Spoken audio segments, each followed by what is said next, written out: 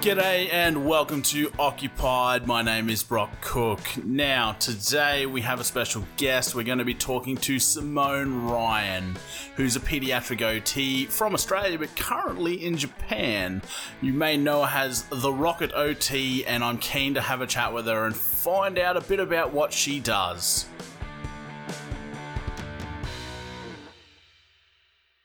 I'd like to welcome Simone Ryan, definitely our very first guest on Occupied. Simone's a pediatric occupational therapist from Sydney, but is currently in Japan, I believe. Yes, that is correct. Hello, everybody. So, business or pleasure? What's Japan all about? Pleasure mainly. I was studying Japanese for 3 months in a place called Fukuoka, which is one of the biggest cities on the west coast.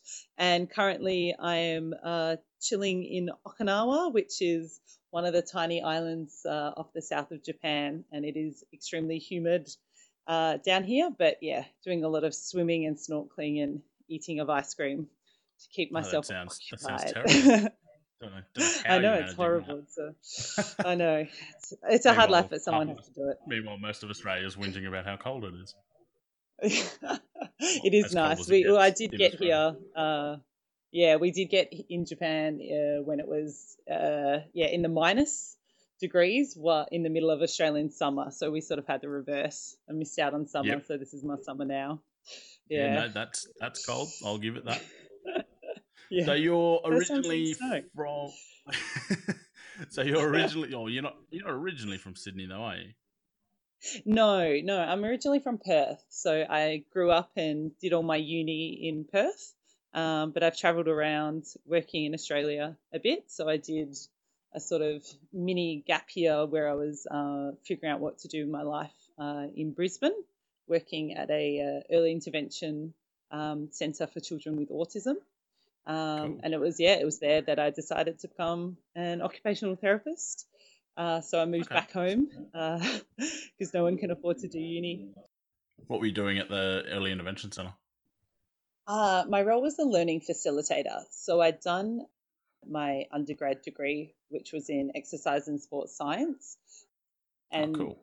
Yeah, essentially it was very similar to a childcare environment. It was actually a long daycare outside of the sort of core hours where we had a therapist. So we had an occupational therapist, psychologist, and a speech pathologist on the floor working with the teachers and the learning facilitators. So we were essentially classroom assistants.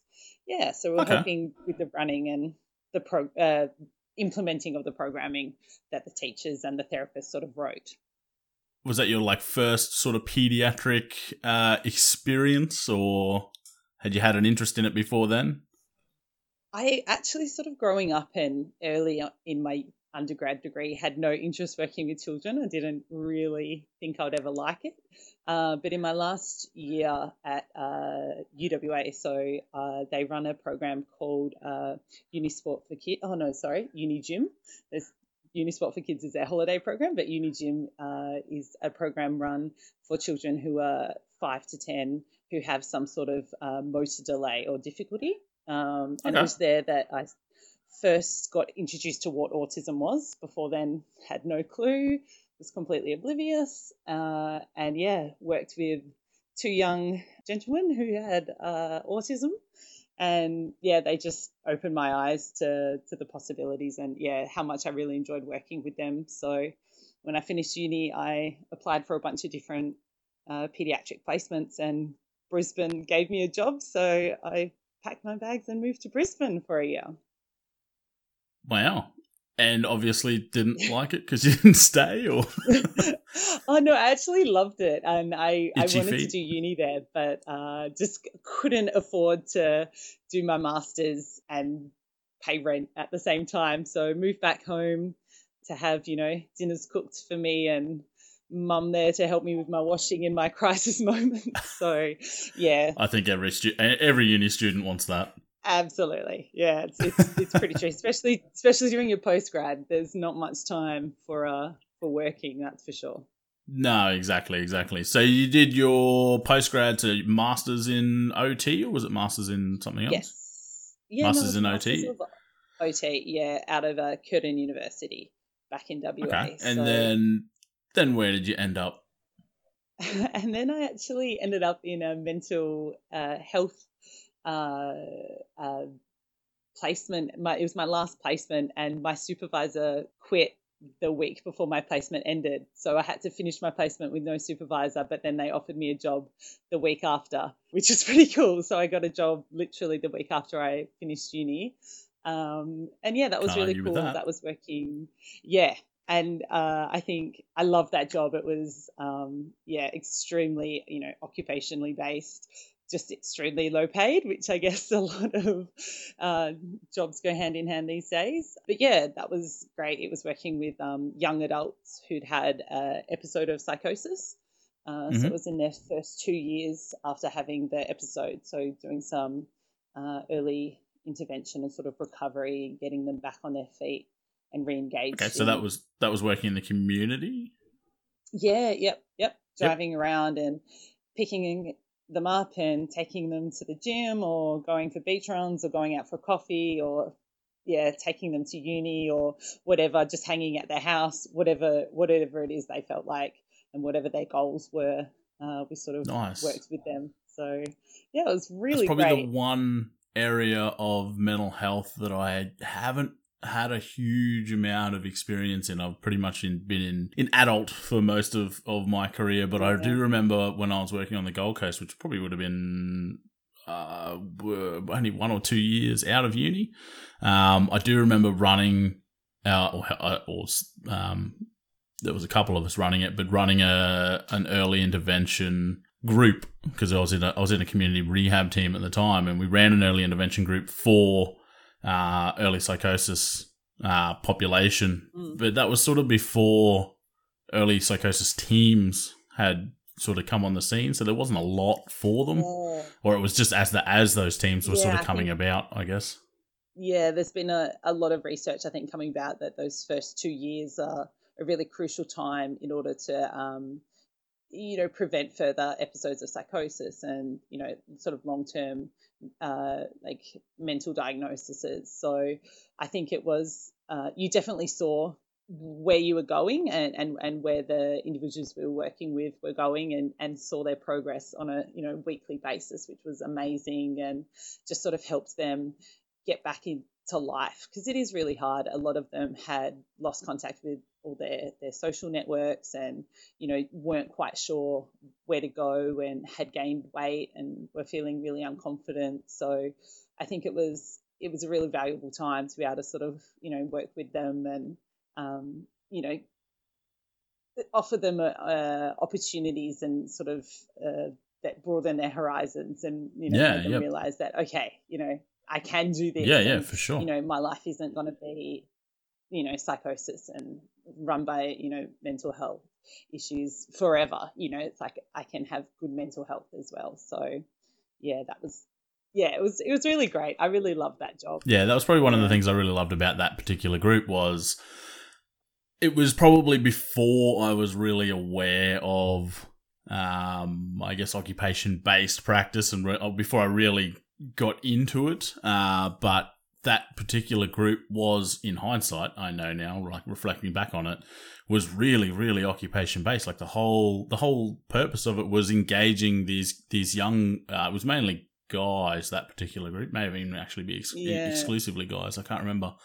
But it was about engaging them in the activities that, 16 to 20-year-olds do. So it was normal things like it's the Gold Coast. So they go down the beach, they kick a footy, they go to the pool hall, they, do those normal kinds of activities. So I thought it was the best thing ever because I was 1 year out of uni going, this is the greatest job on earth.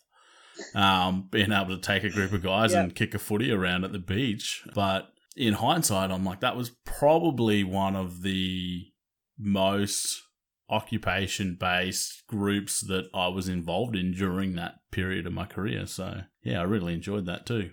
Yeah, absolutely. I think about that often in terms of guiding, like where I want to go back to and be like, well, you can be really occupationally based and see the benefits that has for individuals, and using occupation, I know you talked about in your last podcast, as the means to the ends, which, they talk about over and over at university, but sometimes out in the real world, it can be a lot harder. And that job really showed me how you can do that.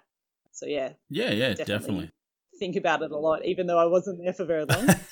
It's had an impact. Oh, sorry. Yep. No, because then I sort of crossed the country again and went and moved to Melbourne, which is where I was for almost 4 years until I moved up to Sydney at the end of 2016. So been in a few states in Australia and worked in a few different settings, but it's been a bit of a adventure. So you were working in pediatrics in Melbourne, or stayed in mental health, or what did you do? That's when, I looked for some jobs in mental health, but I don't think I had really enough experience to be able to land any. So I went back to pediatrics. So it was the two places I wanted to work. I didn't really want to go back into a hospital. I didn't really enjoy the hospital setting. Yep. So it was, definitely peds or mental health were the two. And after a bit of a struggle finding a job, it's hard in a new grad in a state where you didn't graduate. Yeah. So you do not have any connections. Finally landed a job in early intervention as a key worker, which is another really occupationally based job I found. You're going into people's homes and into childcares and working on goals that are really valuable to, the family and to the individual child that you're working with. So that's awesome. That was, another period of, it was really good, I think. And I worked for a really great company as well. So what age group were you working with? It was it's children under 6. Okay. So it was before they went to school. So the youngest I had, I think, would have been, maybe like 10 months old. Some of the really young ones tended to go to maybe our physio because they tended to be more physio-based needs. And we tried to sort of match it was multidisciplinary, but we tried to, it was interdisciplinary, sorry. So we were each kind of doing a little bit of everything, but we tried to match the needs with the family. So if it was a child who had, more communication difficulties, we tried to give them a speech key worker. Yep. And, if it was more sort of around, if they had some sort of physical need, we'd try and match them with a physio. Or if it was more social worky, we had social workers. But essentially all of us would work together. And so you'd have one key worker doing the job of about, 5 or 6 different disciplines, which was a really great way of doing it, because it meant that, that individual family talked to one person rather than having to tell their story to the social worker then the early intervention teacher and the OT and the speechy and the psych. It just, starts to be, they're just repeating themselves for no real gain. So that was the model, and I think it works really well for what it is. But I know that they are struggling with the NDIS and making, emphasising the importance of that key worker model as opposed to, sort of those private practice OTs or speechies, those kind of things. Yeah. So for those of you who don't know or may not be in Australia, NDIS Australia's just moved over to you're right. Australia's just moved over to essentially an insurance scheme for people with disability, where the idea behind it, I think, is good in that it's meant to give the person more control over where their government funding goes. So they essentially are meant to be able to choose like the kinds of services and who delivers those services. And it's gradually rolling out across Australia. It's quite a slow rollout. I know we've got it up here. Geelong or Barwon Health was one of the first ones down in Victoria.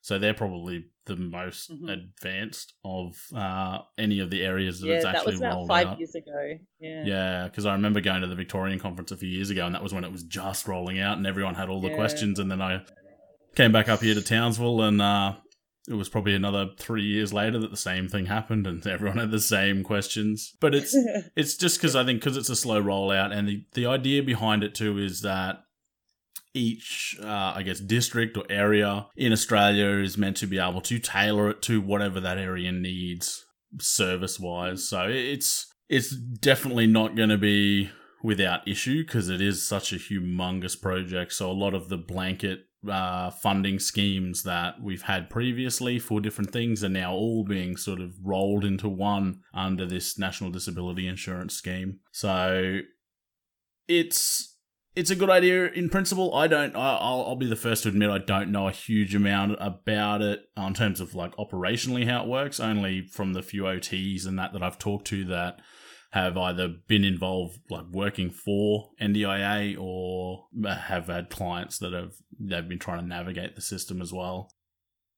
Yeah, I'm in the same boat. I've just a lot of more hearsay. I think I don't really know anyone who's fully across it, to be honest. I think there are still a lot of questions and a bit of confusion, but we'll see how it goes. I think depending on who you talk to, they either love it or they hate it. So it's just one of those divisive changes, I think, that occur. Yeah, I think it's like any change in a health system or in any kind of government change, really. You're never going to please everyone, but I think the basic concept of it is good, and if they can roll it out and stay true to that basic concept, I think it'll do more good than harm, hopefully. Obviously that's what you want, but it's a matter of trying to stay true to that initial, I guess, vision, I guess. Mm. Yeah, absolutely. So fingers crossed, with just as long as I think the people who need it get the services that they need, I think is the important part at the moment. So yeah, just for anyone who is working to support those families, good luck, keep going. Or if, your family is going through the process at the moment, I know it can be a bit tedious from the parents that I've talked to, but I think, slow and steady, it's getting there, I think, hopefully. Yeah, definitely. And I think it's fluid enough that when there's issues, so I know when there was some issues that were identified in Barwon, those things were taken into account when they rolled it out in other places. So it's kind of hopefully like a learning. It's kind of a bit of a live document kind of thing. So yeah, it's evolving. So hopefully once it's fully rolled out, we'll have quite. The aim is to have a world class health service for the disability sector, I guess. Yeah, absolutely. So you went to Sydney after that, and I'm assuming stayed in Peds. Yep. What was it? A similar service? Yeah, I'm back. So in Melbourne, I worked at after I was in early intervention, I worked for a autism specific school for 3 years until I moved to Sydney, and then I went back into sort of early intervention, and I'm working for a early learning company or childcare company, depending on who you talk to. We're not meant to use childcare anymore. Yep. I have noticed that trend. It's changing. It is changing. We're trying to use the correct language. So yeah, I work for an early learning company to support the educators and the parents. So have all of your roles been OT specific, or have some of them been general roles, or? Yeah, the one in mental health was surprisingly not OT specific. I worked with, there was sort of half OTs, half social workers. But I guess, when you think about the people we were working with and where they were at, it made sense to have. And I think the social workers at the place I was working with were really OTs at heart. They worked with occupation day in, day out. Okay. So yeah, it seemed pretty fluid in that aspect. But apart from that, yeah, I've always had the role as an occupational therapist. So, or the title, I should say.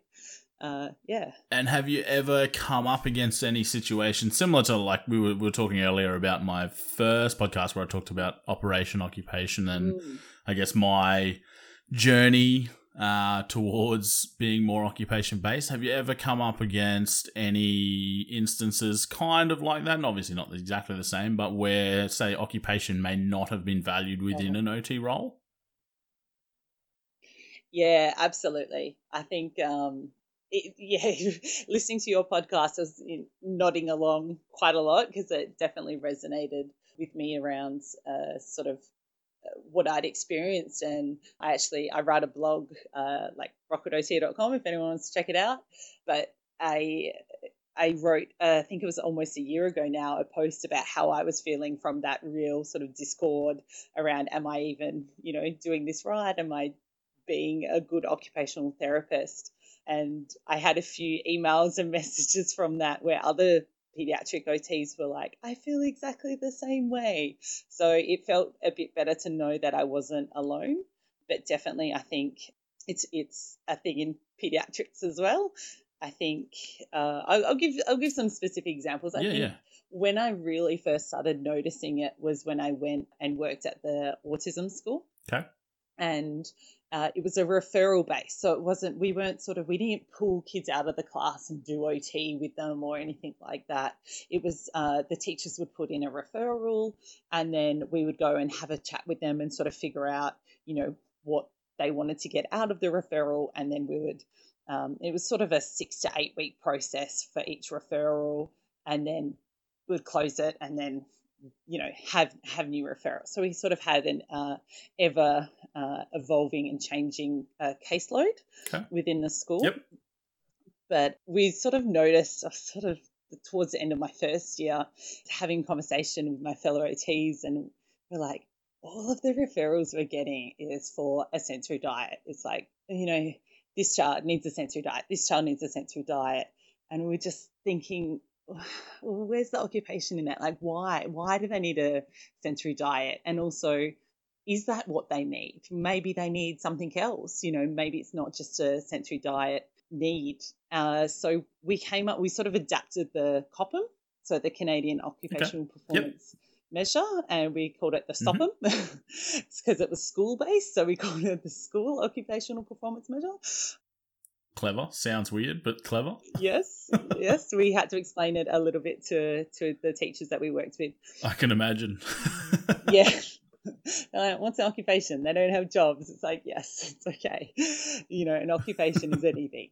So we sort of sat there, and it just helped us make some goals, set some goals with the teachers, and have a bit more of a purpose. So, even though they would put in a referral that says, Johnny needs a sensory diet, would sit down there and say, well, what's going on? What do you want to happen out of this? Like, what part of it? Maybe it's during maths. He just, he can't sit still during our maths lesson.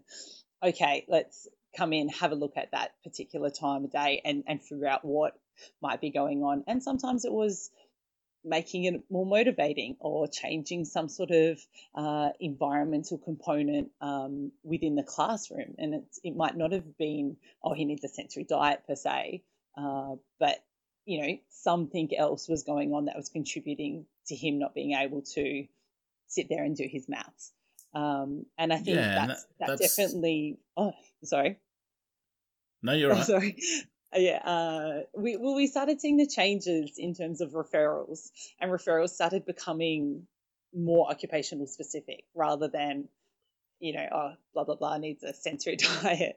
And I think we sort of tracked it each year around how many we got. And in my second year at the school, we got a lot fewer sensory diet requests than we had done previously. That's and they were fantastic. Much more, it was really good.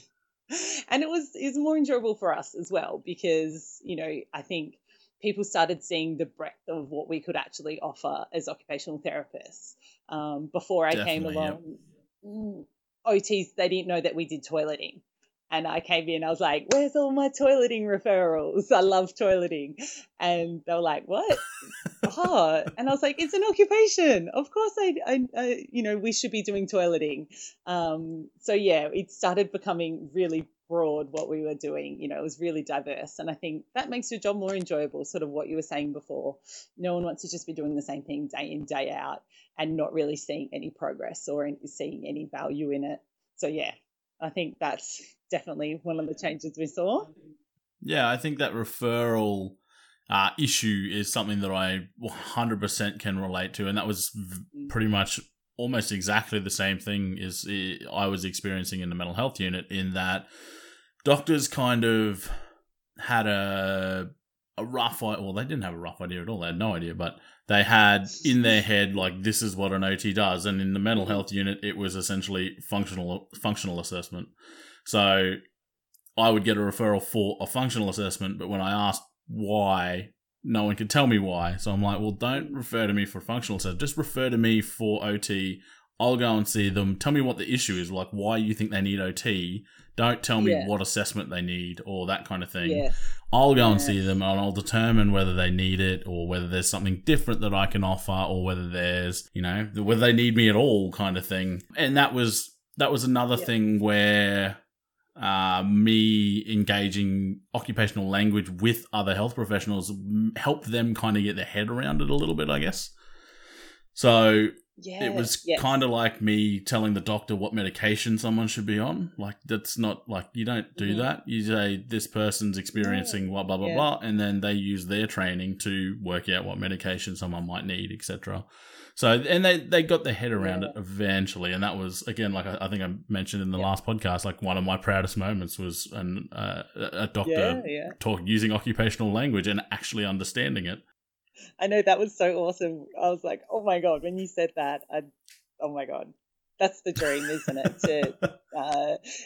To know that you've not just spouted it enough but like that the understanding's there, that you've actually taught other people what it means and that they value it enough to start to use it as well. I think, and that's the thing, like it's so important and so great. It feels amazing having that happen. But then on the other hand, it's like, after a while, once that kind of wore off, I'm like, well, it's kind of crappy that was required. Like, it's that little tiny thing that actually made me feel really amazing that day. It just sort of, I guess, I highlighted to me a much bigger issue, probably a more systemic issue with where OT is placed in health. The fact that that was the most exciting thing to happen to me, and probably the whole time I was at that job.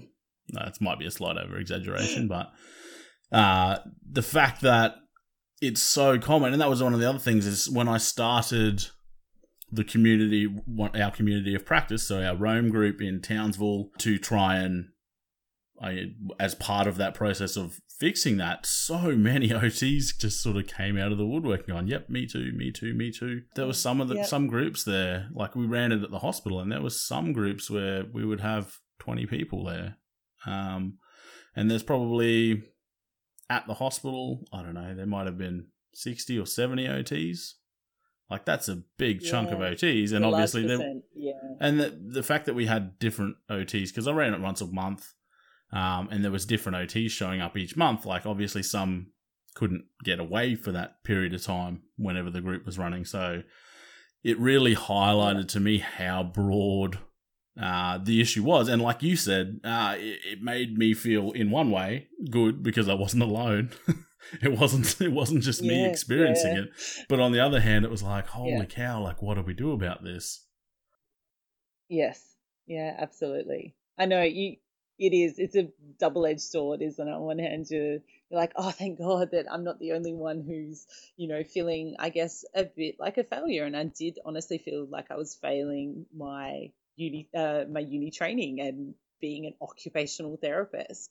But on the other hand, it's obviously indicative of something much bigger than just ourselves as individuals, if there's so many of us feeling the same way. Yeah, and I think, exactly. Things like this podcast are so important to be talking about and to being honest and to be saying, we've done this, we've struggled with this. Here are things that here are the steps we're making to try and change it. And then if, the more of us who are making those steps and making those effort, the easier it's going to be for the occupational therapists who come after us. Because that's what I'm thinking as well. There's OTs graduating every single day, it feels like. They're pumping them out of the universities. And I think if they're stepping into an environment where, everyone's just modeling to them, oh, yeah, no, we stopped talking about occupation, then they're going to stop talking about occupation too. So, we want to keep,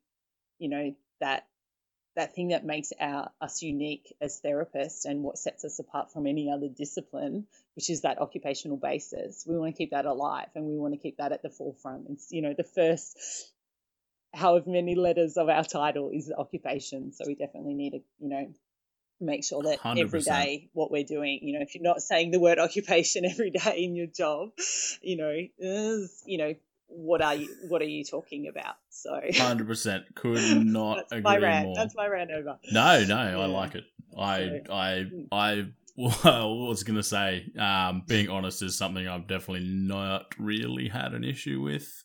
Usually to my detriment. I tend to step on toes sometimes, but that's okay, because I think when it comes to this kind of thing, the conversation needs to happen. It needs to, and I've had conversations like this for the last, 5 or 6 years. And I've also had conversations with the people going, well, yes, we had that conversation 5 or 6 years ago. Like, do we still need to have it? And I'm like, well, yes, we do.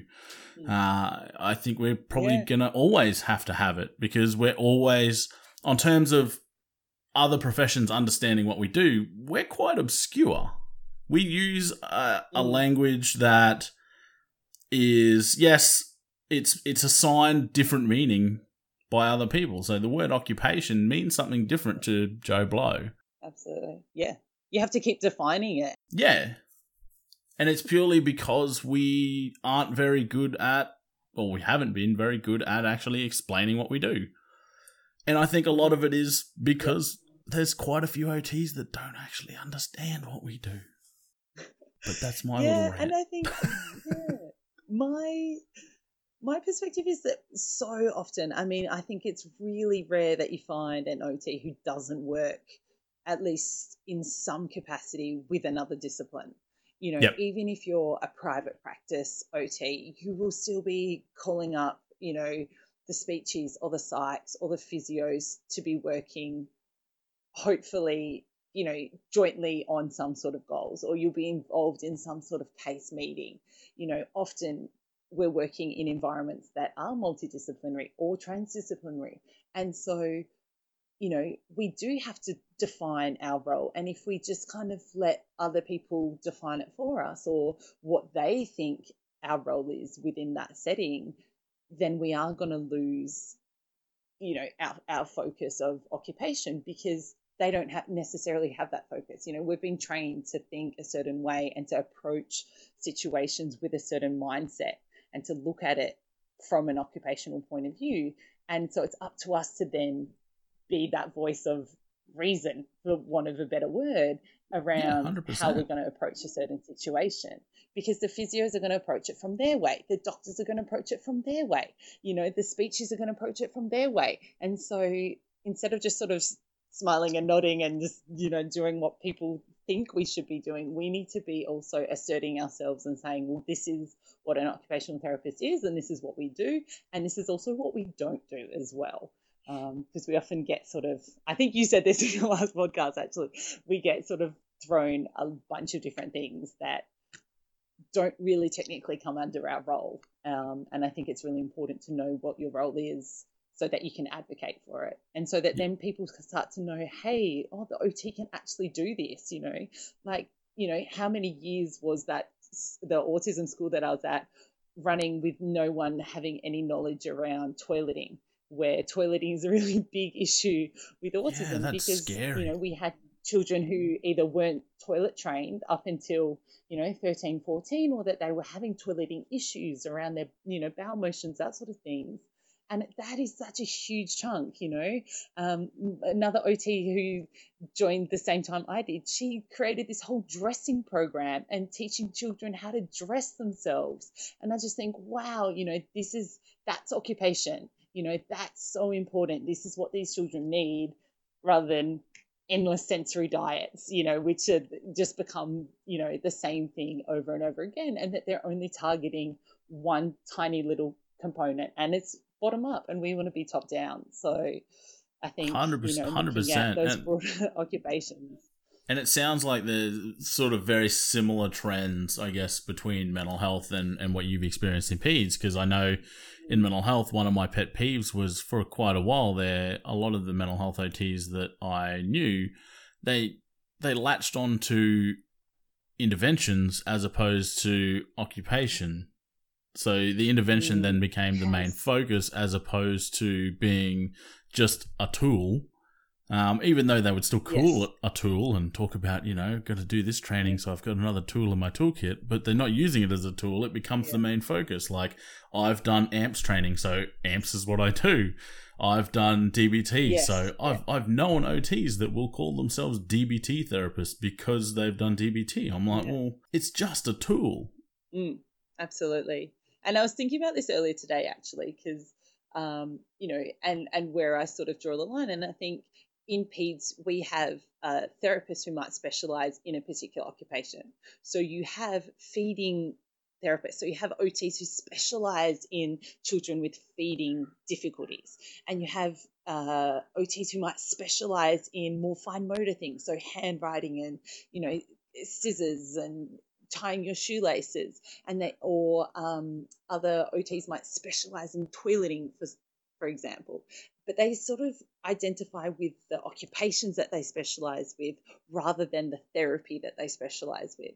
And I think that's the difference. What you were saying about, do you define yourself by what intervention you use, or do you define yourself by which occupations you're looking at? And, I understand, feeding is such a complex issue that, you might not, if you know all there is to know about feeding, there might not be enough time or space left in your brain to know everything there is to know about toileting. And so that makes sense that you might, differentiate yourself in that way. But then when your parents or your families or your children are going there, they know that they're going there for that occupation. It's like, this is my feeding OT, and you're not saying, oh, I'm doing all of your occupational therapy. It's like, well, I'm looking at this specific area. And I think, when we start to label ourselves by the interventions we use, we're limiting our scope of what we're actually looking at from an occupational point of view. And I definitely, have seen that a lot. And I've had conversations with other pediatric occupational therapists as well about it, and how it is becoming really prevalent in peds to label yourself as, the intervention rather than an occupation. And I guess that's one of the a habit that I'm currently trying to get myself into, because it's something I've been thinking about for quite a while. Is I'm trying very hard, and it's a little bit easier now that I'm not working clinically, but I've been trying really hard not to call myself a mental health OT. If anything, I'm an OT who works in mental health. And that was stemmed from a lot of our occupation-based groups, so our Rome groups, where once we got... there was very few instances, PDs or anything up this way, where you would get mental health OTs and physical OTs, I've already stuffed it up, I've said it already, in the same room. But once we started our, occupational practice change groups, that was one of the few times where everyone would be together. And it was really obvious once we started having discussions that, yes, we are still all the same. We're just working in different areas. So that's something. Absolutely. It's a habit that I'm obviously not doing real well at, because I've already stuffed it up a couple of times today. But it's something that I'm trying to be a bit more conscious of, and that's something I'm trying to instill in, now that I'm working in academia, instill in the students that I teach, is that doesn't matter where you end up, you're an OT. If you're an OT who works in pediatrics, or you're an OT who works in mental health, I could be an OT who works in mental health early intervention. I could be an OT who works in mental health acute care. But you're an OT first, I guess. I believe that if you identify with that, as opposed to identifying with the practice area or the occupation, then you've got a better... I don't know, I think you would find it easier to maintain your occupational focus, if that makes sense. Yes. Yeah, absolutely. I completely agree. And I think, once you start, becoming super highly specialized within a particular area, are you still an occupational therapist? Are you still looking at it from that broader occupational point of view? It's like, because I think that's where it starts to be like, well, you're looking at one very, very specific thing. And so by saying, oh, that's occupational therapy, it's like you're narrowing the field of how we're supposed to approach things. And, an occupational therapist should look at all the occupations.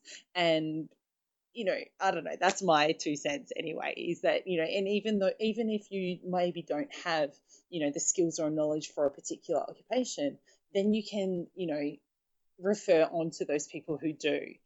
But you need to be looking at that broader picture, and you need to be looking at everything. You can't just be narrowing your focus down to one thing, because then you're going to miss, people aren't just one individual component. People are complex, and how, they respond is going to be, depending on their environment. And so we need to be able to, look at things from that occupational point of view. So yeah, I agree. I like that as a challenge, to always refer to yourself as an occupational therapist first, and then your specialty second.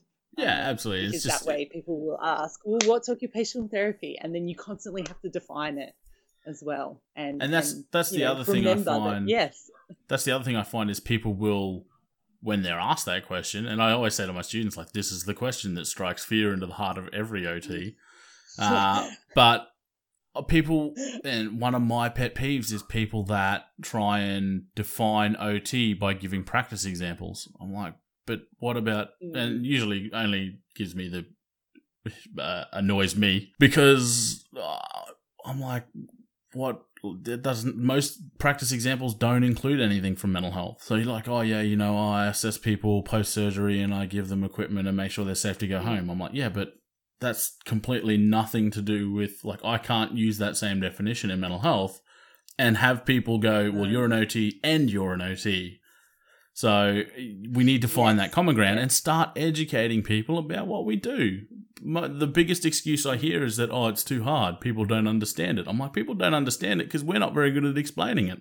Yeah, absolutely. First and foremost, like, learn what occupation is and define it and change people's perception of it, and say, acknowledge the fact that, most people think occupation is a job, or maybe, your primary thing that you do. You might be a student, for example. When you go to the doctor's surgery, it says occupation, and you have to write down what it is. What you identify. Start by changing that and challenge, like, other people's opinion of it. It's like, in the context of a doctor's surgery, this is what occupation means. But in the context of occupational therapy, occupation is really broad, and it's pretty much anything you do that occupies your time. Like, that's not a hard definition. Yeah, no, I don't understand why people struggle with it so much. List off a bunch of different occupations that people do. Talk to people. Well, what do you do during your day? Tell me everything you do during your day, and I'll tell you that there's an OT who can help you with that. Yeah, exactly. Exactly. So I remember Dr. Matthew Molyneux, who runs Griffith University now, the OT school at Griffith. One of his things was about an elevator speech. So he was like, you should always have, I can't remember whether it was 30 or 40 seconds or something. He reckons that essentially if someone says, what's an OT in an elevator, you should be able to explain it by the time you get to your floor and the door opens. So you should have something in the back of your head, semi-pre-prepared, which is one, it's really concise and you don't end up rambling for, ever, like I tend to do. Yes. And it makes it really clear in your head, like 30 seconds. If you've got a definition of what an OT is, and I should be able to use that same definition. So if I recited that same definition, it would fit what I do as well. So not a practice example. An actual definition of OT, actually explaining OT. And like you said, you may have to, especially initially, you may have to explain what occupation is. And there's nothing wrong with that. I don't know why people get it in their head that, we can't do that because they just don't understand. I'm like, well, what? Why can't we do that? What's wrong with that? I'm like, yes, it's annoying that we all learned what it means. Like, exactly. Yeah, we got taught what occupation is. Like, when I entered, OT school, I didn't know how to define occupation besides it's a job, and we got taught it. So, it's our job to then go on and teach others what it means. And that's one of the things, and I'll probably do a completely separate podcast on this because I could be on this rant forever, is that people form relationships with words. That's how knowledge is defined. It's only occupation to them as, a job because that's the relationship they formed with that word. If we can change the relationship they have with the word, which is just sounds that we make with our mouth. It's nothing really concrete. It can change. We only got to look at, the words that kids use nowadays. Half of them meant something else to me when I was young. Like, words can change. And it's changed through exposure. Yeah. So if we, as a profession, not just, a handful of us every now and then, if we as a profession decide that we want to change the public perception of a word, we can do that. We have that power. Social constructionism allows it. Yes, absolutely. Make it a meme, those things spread like wildfire. So I think, there's definitely the capacity for us to be able to do that. I think us saying, oh, no, it's too hard, or we can't, or, just assuming that no one else is going to understand it, in a way, it's almost elitism, because it's like, well, we understand what it means, but, no one else can ever understand it. It's just too complex for their poor brains to ever muster. It's like, no, it's not. You learnt it. Everyone can learn what occupation means. And, exactly. I've met children who've been in therapy for God knows how long, who probably still don't understand what their OT does. They know that their speechy helps them talk, but they don't really know what their occupational therapist does. And I think, wow, that's, and all the parents don't know either. They're like, oh, they kind of do. Oh, I don't really know. And I'm like, they bring all the cool toys in. Yes. Yeah. Oh, they put me on a swing for a while. It's like, oh my goodness, that's so worrying that that's your definition of an occupational therapist. And that's it. So That's it. People it's up form to their us to change it.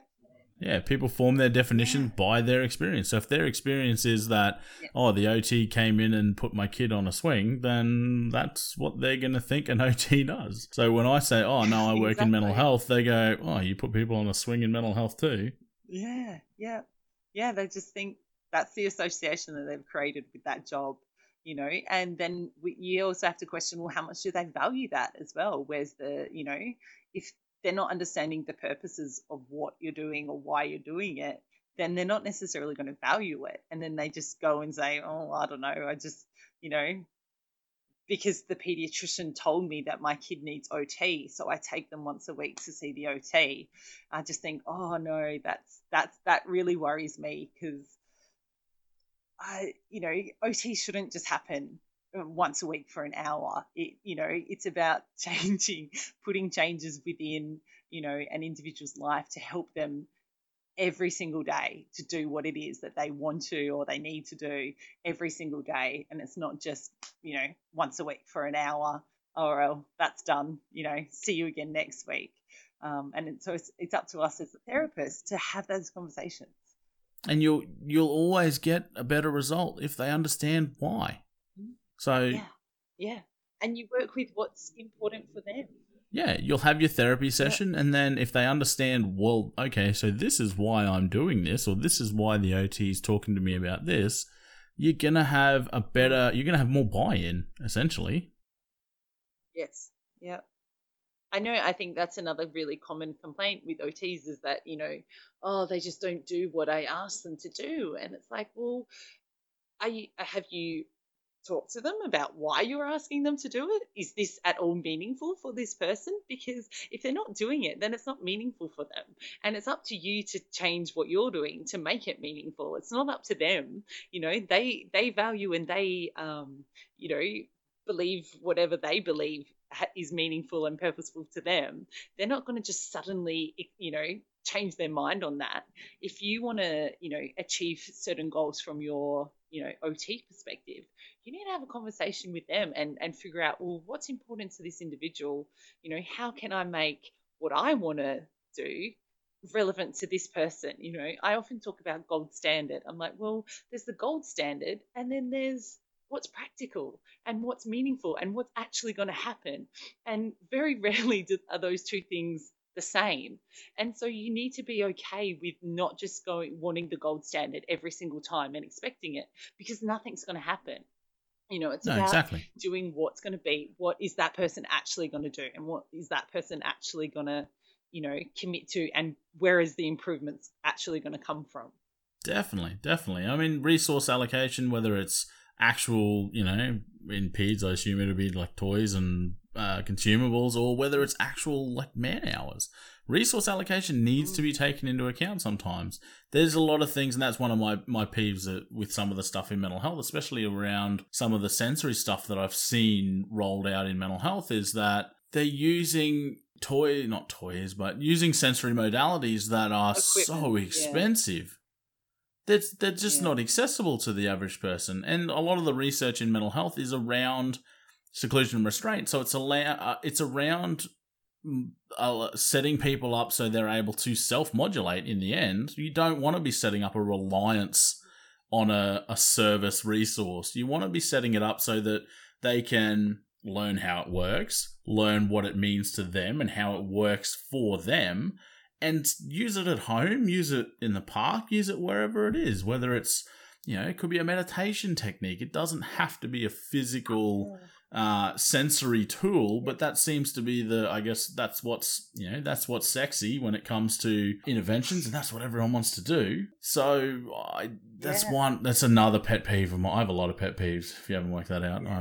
I'm quite peevy. I don't know. Okay. I think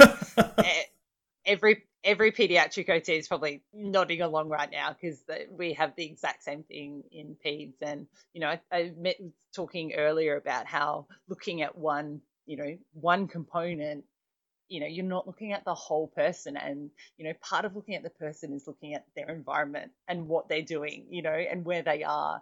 And what's the point of recommending a swing if they can't put that in their house?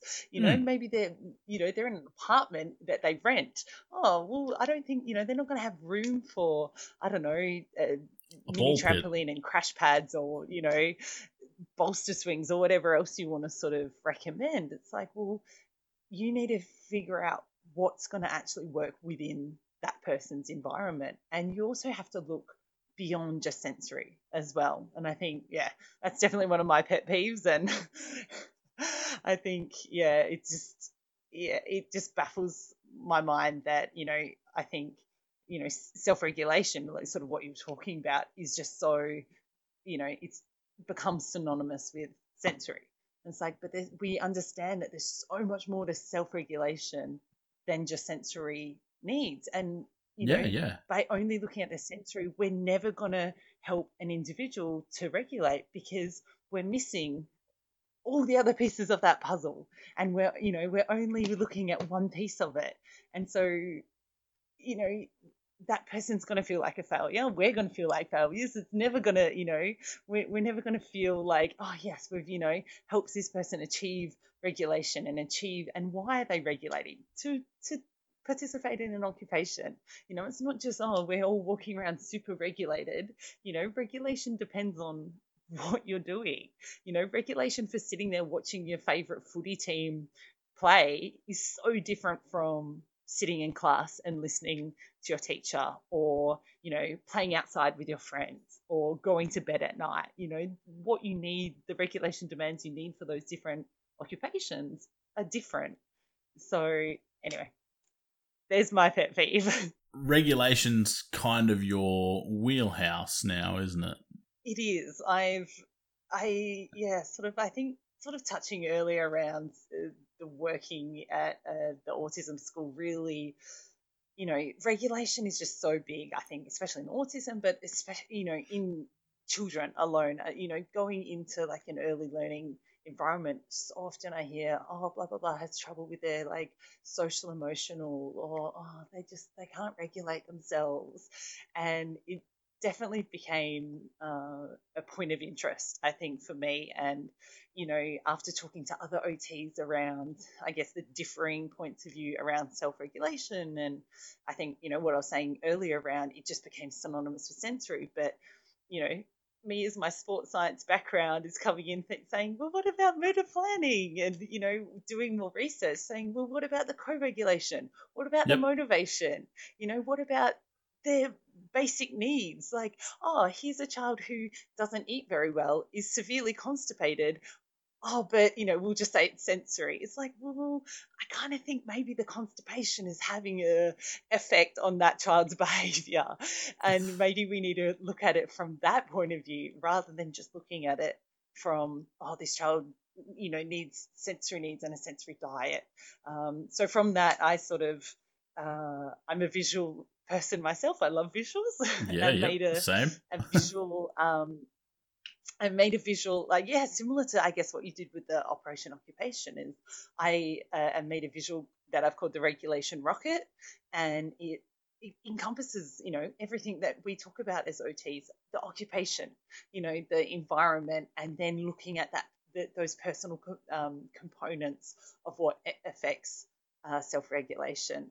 And sensory is a component in it, and that's how I want it to, be talked about. Is It's a component. It's Well, not that's how it the should be be. all end all. And absolutely, I'm not disregarding it. I'm not saying that, oh, we should just forget about it and never ever talk about it. It's definitely important, and for different individuals it's going to hold a different amount of weight. So for some, for some individuals it's going to be really, really important to address, whereas for others, we might need to address other things as well, and other things first. We might need to address their home life and what they've experienced, or are they do they have their basic needs met? What's going on biologically for them? Do they have some sort of, are they in pain? That's going to have a huge impact on their regulation. So yeah, if anyone wants to read about it more and have a look at it, they more than welcome to go to my website, and I can send it through to you as well if you want to put it up with the link to the podcast. Yeah, yeah, send it through. But I'll yeah, I'll put that's it sort up of on my the. baby at the moment. So you sent it to me. Sent me the link to your website. Pretty much. Well, wasn't long after I'd even posted the last podcast. Going, have a look at this, and as soon as I opened it up, I was Yeah. like, "This is brilliant." I know absolutely nothing about peds, and I'm the very first to admit that. But as soon as I looked at it, I'm like, that is 110% OT. It just looked like OT. It's an OT model with a rocket ship in the middle of it. Yeah. What isn't there to like about it? Yeah. Thank you. That's what I tried. No, so do you see it being used more as an overall thing, or are you looking at it, I'm assuming, seeing it's called the regulation rocket, you're looking at it specifically for the purpose of regulation? Yeah. The more I sort of think about it, the more I think it's essentially any occupation.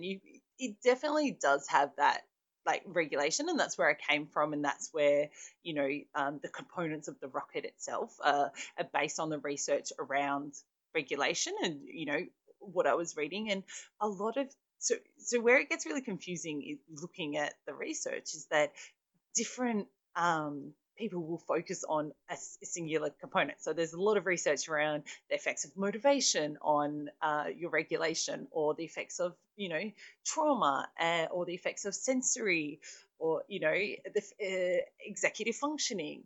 But there's not that many things where it's all tied together, and so people can look at it all. And so then people start looking at it as those small individual components, and I wanted something that was a lot more holistic. And if Yep. you look at it, I guess it's pretty much just like a PEO model, but regulation based, and with a rocket rather than Yeah. three intersecting circles. But essentially the components are the same. It's the occupation, the person factors, and then it's the environment. So I think it can definitely be used for any occupation, because for any occupation you do need to look at those person factors.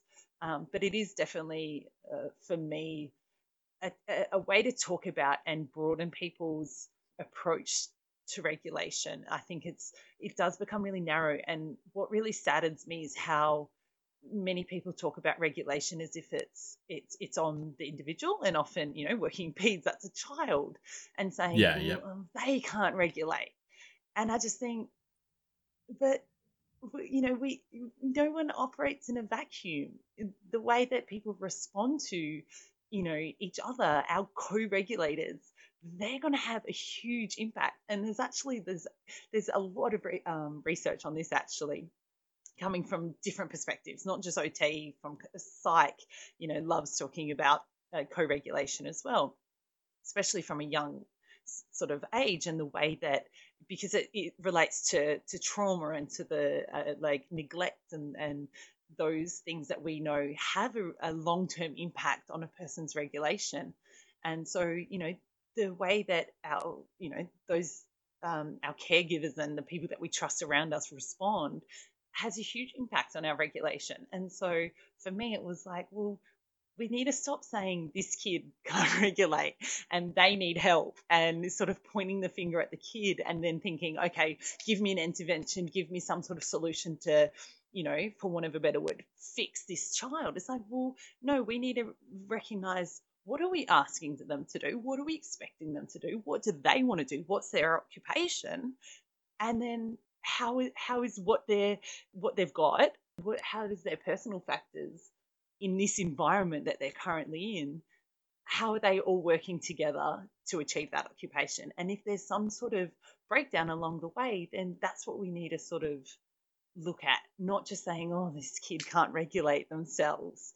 So yeah, the way I see it ideally is that it is a way that people approach, talking about, looking at, thinking about regulation.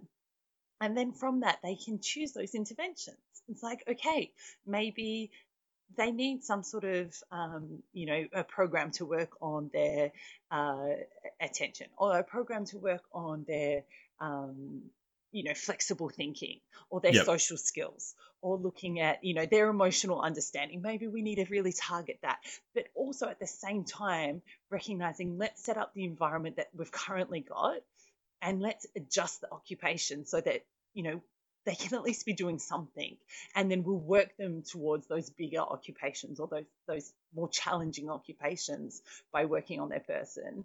Yeah, so I guess that's how I see it, is like an overarching sort of approach to regulation that then, hopefully other people who are using, particular interventions and finding really useful can fit into it. But by recognizing that, hey, there's other things that we need to consider as well. It's not just these like small components. We need to look at the bigger picture. Definitely. And I think one thing that really got me when I first saw it, obviously, like I said, I don't have a strong background, or any background really, in peds, but just taking the model on face value, and I'm going to try and tie back to what we were talking about before. Yeah. I'm a big advocate for the use of metaphor. Like I absolutely love the Kawa model, that kind of thing. And I like it because it takes what is quite a complex concept of how different entities in our lives can interact, and how they work together, and how we can adjust and change different things to have influence on other things in our lives. So I really like the concept of metaphor to try and explain something that's really quite complex in a way that people understand. And that was literally the first thing that grabbed me about your model was, well, sorry, I told a lie. It's the second thing. The first thing was, holy crap, that's OT. The second thing was that it's just such a beautiful graphic that I have absolutely no doubt if you were using that with a kid, they would really be able to understand what OTs do by the end of whatever you were working with them on. And you could say, like, this is what OTs do. We look at all these little things, we look at the moon, or wherever you're taking off from, and the fins on your rocket, the different parts of the rocket, the different aspects that are in space. And we use that to help you, whatever you're doing. You're trying to fly to the moon or fly to Mars or whatever you're trying to do. But using that Which metaphor... Which planet do you want to go to? Yeah. Exactly. And different planets might be different parts of their lives. Like, you can extend the metaphor as far as your creativity allows, I assume. But it was... Absolutely. It was something that I was like, that is just brilliant. Because now this kid, whoever it is, say, that you're working with, is going to have an understanding. And it might not be using the technical jargon that we do, which is exactly what we want, by the way. But they're going to understand what OTs do, what we look at, and how all of those aspects interrelate. And I think that is something just so beautifully powerful about that. Oh, thank you. And I have to say, like, the Kawa model was definitely an inspiration. I had to deliberately not make it a river so that it wasn't a complete rip-off of the model. But I love the Carlo model so much, and I think it's hands down one of my favorite models. And the sad thing about working in peds is you don't use it quite as much as you do when you're in mental health. But I wanted something that particularly, like, maybe older children or children who, have the language and the cognition skills to be able to, sit down and have that conversation. Is I want them to be able to own it. I want them to be able to one day draw their own rocket and draw whatever their moon looks like and draw the planets that they want to go to, because I think that's where the value is. It's like, this is about them, and it's about, looking at, where they want to go and what, or talking about, hey, you don't want to go to this planet, but it's actually what you're expected to do. And what you're expected to do, that's a part of life, is we have to do things that we don't particularly want to do, but we need to do them, or that people expect us to do them. And especially, working with children with autism who might not necessarily understand different social norms and different social expectations, being able to talk to them about, well, this is actually really important, that this is something that, everyone expects, that people can go to this planet. And, let's figure out how we can get you there, because I know you're finding it really hard to get there and to understand, what people are wanting you to understand or to do. But this is, things like wearing clothes in public, it is a social expectation. And so they, we need for them to understand that, or, not taking things just because you want them. That's a really important social expectation, that you have to pay for things, and that sometimes those things aren't available because someone else owns them. These are really important lessons, that it's not that we want to do them, but that's expected. So that was definitely, something I wanted to sort of highlight as well within it. And so thank you. That's really lovely feedback on it. I hope other people find it valuable as well. And I'd encourage anyone, if you're having a listen, jump onto, I'll put the link up on my website, or you can jump straight onto Simone's website, which is rocketot.com. Is that right? Yes, Rocket OT. There's actually another blog called Pocket OT, which I didn't realize until I'd been writing my blog for a few months. So maybe give Pocket OT a look as well, but I am Rocket OT with an R. So I do. I have spoken to Pocket OT before as well, a long time ago, and I can tell you they are very different. Yes. Okay. Awesome. Right. Thanks, Simone, for coming in and having a chat with us. It's been really enlightening, and it's awesome to see the links that we've made between what's sort of happening in mental health and some of the pediatric stuff, and occupation-based. Keep pushing that occupation-based train through pediatrics. That's what we really want to aim for. That's where we want to be. I'm a firm believer that that's what's going to get us the best results for our clients that we work with, whether they're mental health, physical rehab, pediatric, no matter where it is. So thank you very much for coming and have a chat. And we might have to get you back on, and we'll have another discussion another time. No worries. We covered a lot of topics today, but did. I think hopefully the main messages of that need to be occupationally based, and to keep going, even though there's hurdles definitely out there in the workplace, and you might feel like you're the only one really advocating for it at times, but definitely keep going with it, because there's people like us who have felt the exact same way, and sometimes still do feel the exact same way, and it's just really important to start having those conversations, and identifying as an occupational therapist first. I think that's a really good takeaway from today's podcast. 100%. But thank you so much for having me. Pleasure is mine. Absolutely. Right. Anytime. Thank you.